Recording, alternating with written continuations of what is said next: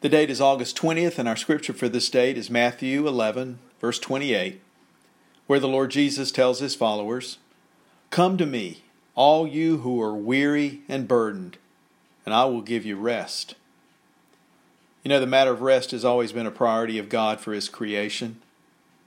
Even in the process of creation, and by His own example, He established the Sabbath, one day in 7, that man might have rest and be refreshed from his labors. He instructed His children, Israel, to even allow the land its rest.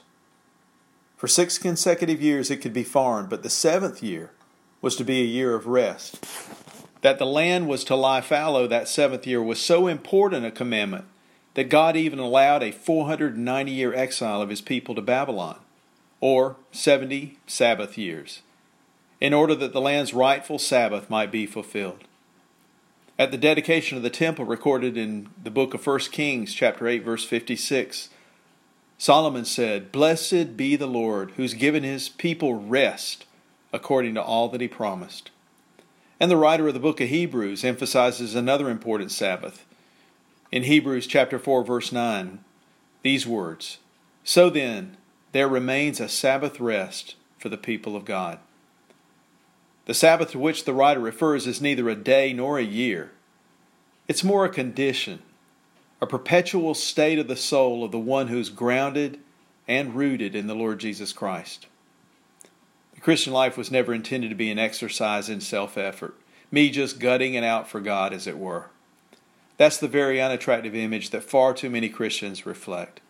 Men and women wearing themselves out, doing those things which they believe will place them in good standing with God. But it's such exhausting work. And for many, it's equally disheartening. I once heard a preacher say that the kind of exhaustion that God expects of His children is the sort that can be remedied with a reasonable night's sleep.